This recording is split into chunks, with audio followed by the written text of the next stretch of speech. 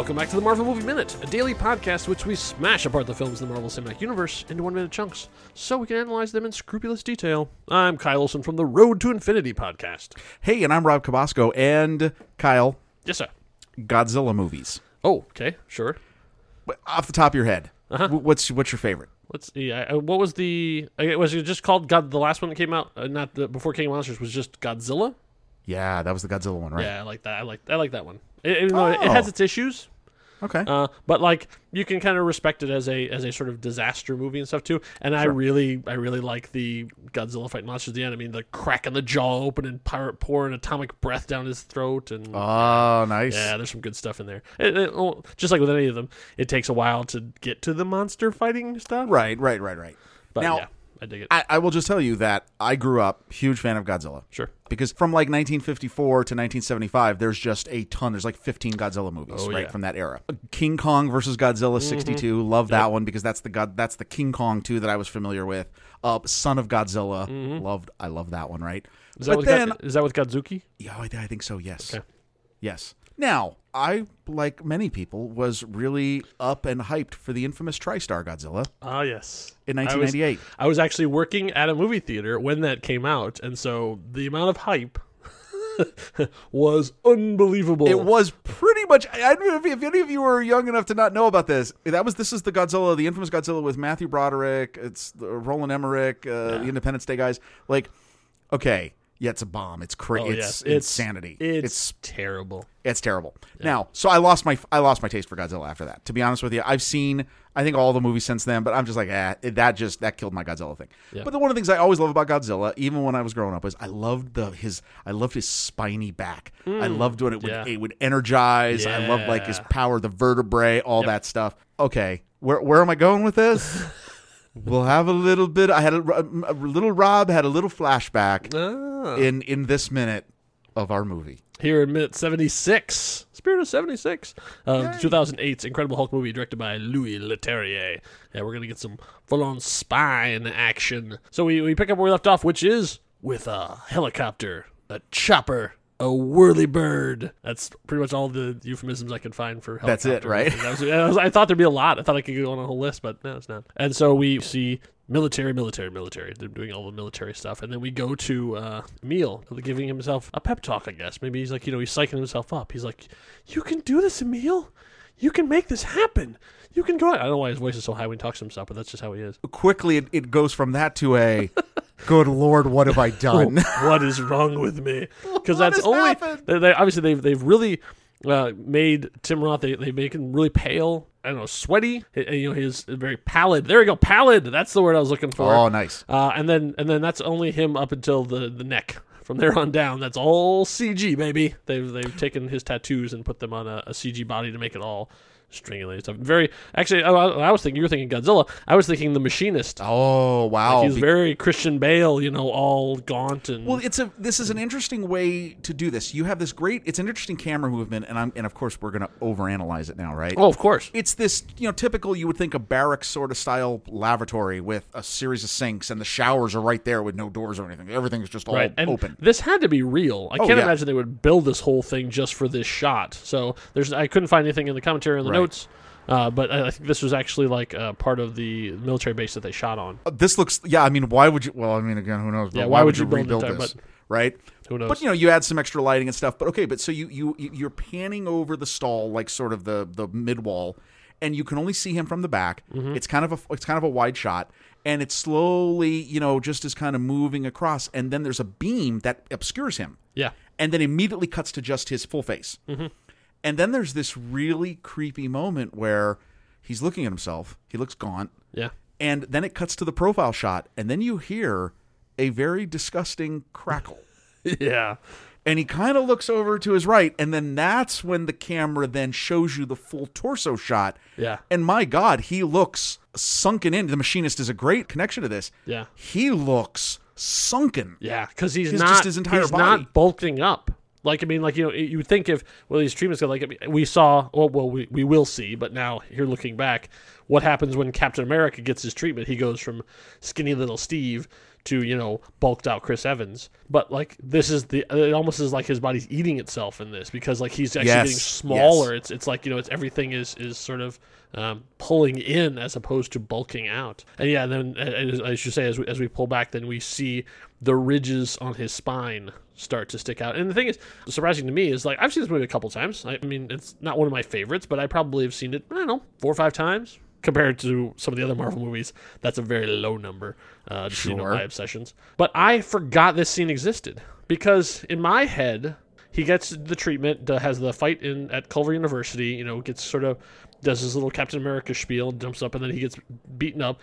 He comes back, and then later on has another treatment thing, and then turns into the full monster. I forgot this part existed, and I don't like it. Oh, interesting. Like, because there's nothing specifically in the treatment he was getting that should have made him monster-esque. Like, he's been getting, like, the Captain America treatment, essentially. Like, he's been, you know, getting that kind of stuff. So why is he turning reptilian because of that?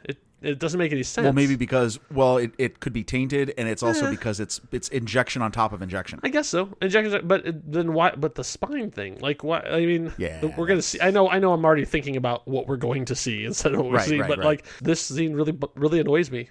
Like, I kind of wish it wasn't here, because my fan canon is much more exciting to me than what they actually did. Now, totally taking it in the moment, in the 60 seconds we're reviewing, I did like it because, one, it showed his fear of what is about to happen, what's he about to transform into. Sure. And I really like the way this was shot, of the big reveal of the vertebrae. Oh, it is a great shot. It is, and even watching it, I don't know how they did it. He's looking at himself in the mirror, and so you're seeing him in the mirror as it pulls back. And I thought maybe they were doing like Terminator 2, where they have two. So they CGI'd his body twice in the same shot, and then added that thing in the back. I mean, that's a lot of tracking. That's a lot of placement and stuff. But what it is, in terms of composition, I love this idea of as you're in focus with his vertebrae and what's going on there, the monster is being born. Mm-hmm. You see him looking at the reflection of, okay, not again to get too deep, it's him looking at his pathetic self that's actually the self that lives inside him.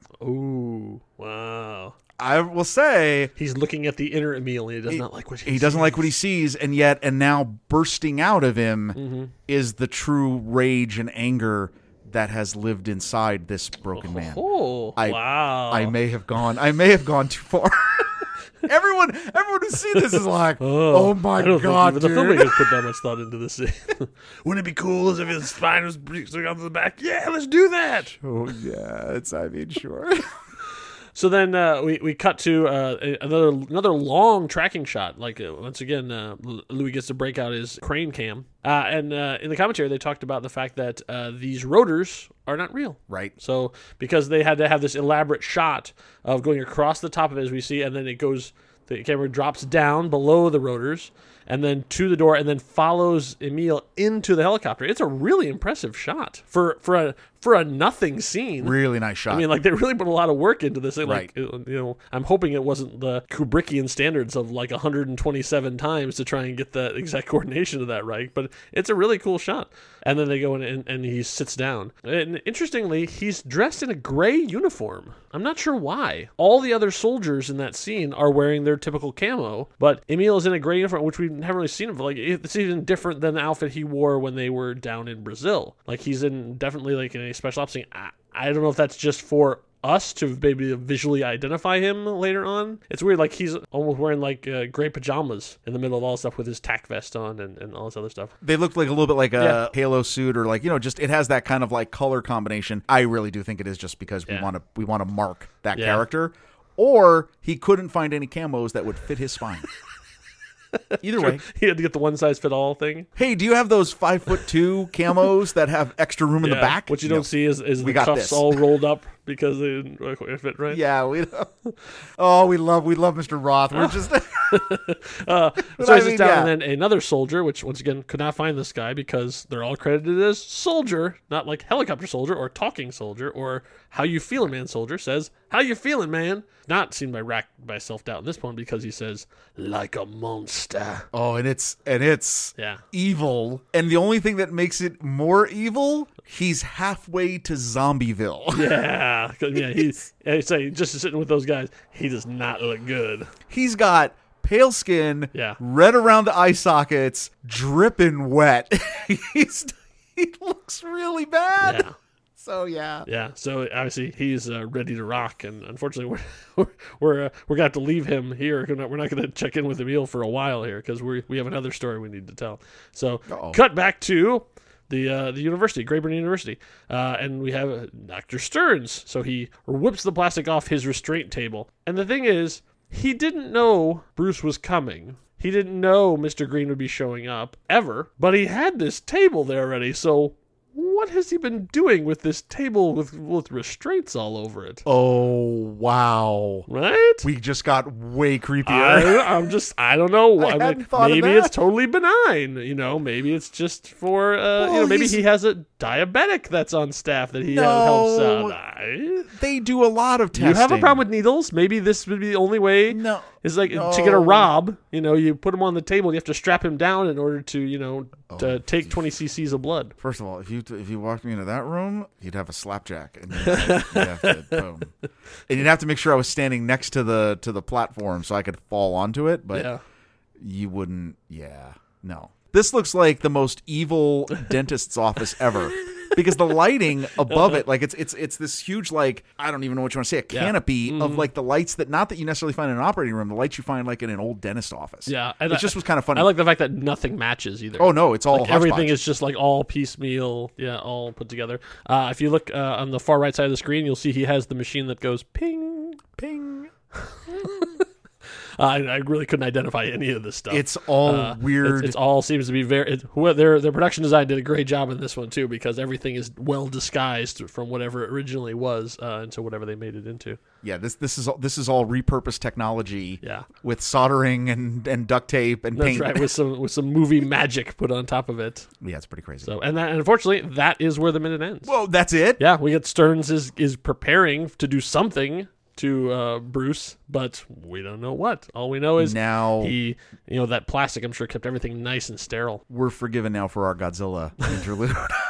Yeah, this is not a whole lot going on. I'd say we did have. I did like the vertebrae scene, but I'd say this is where we're midway into Act 3, and we're still like setting things up. But we're getting ready for another major CGI fest to happen in this very room.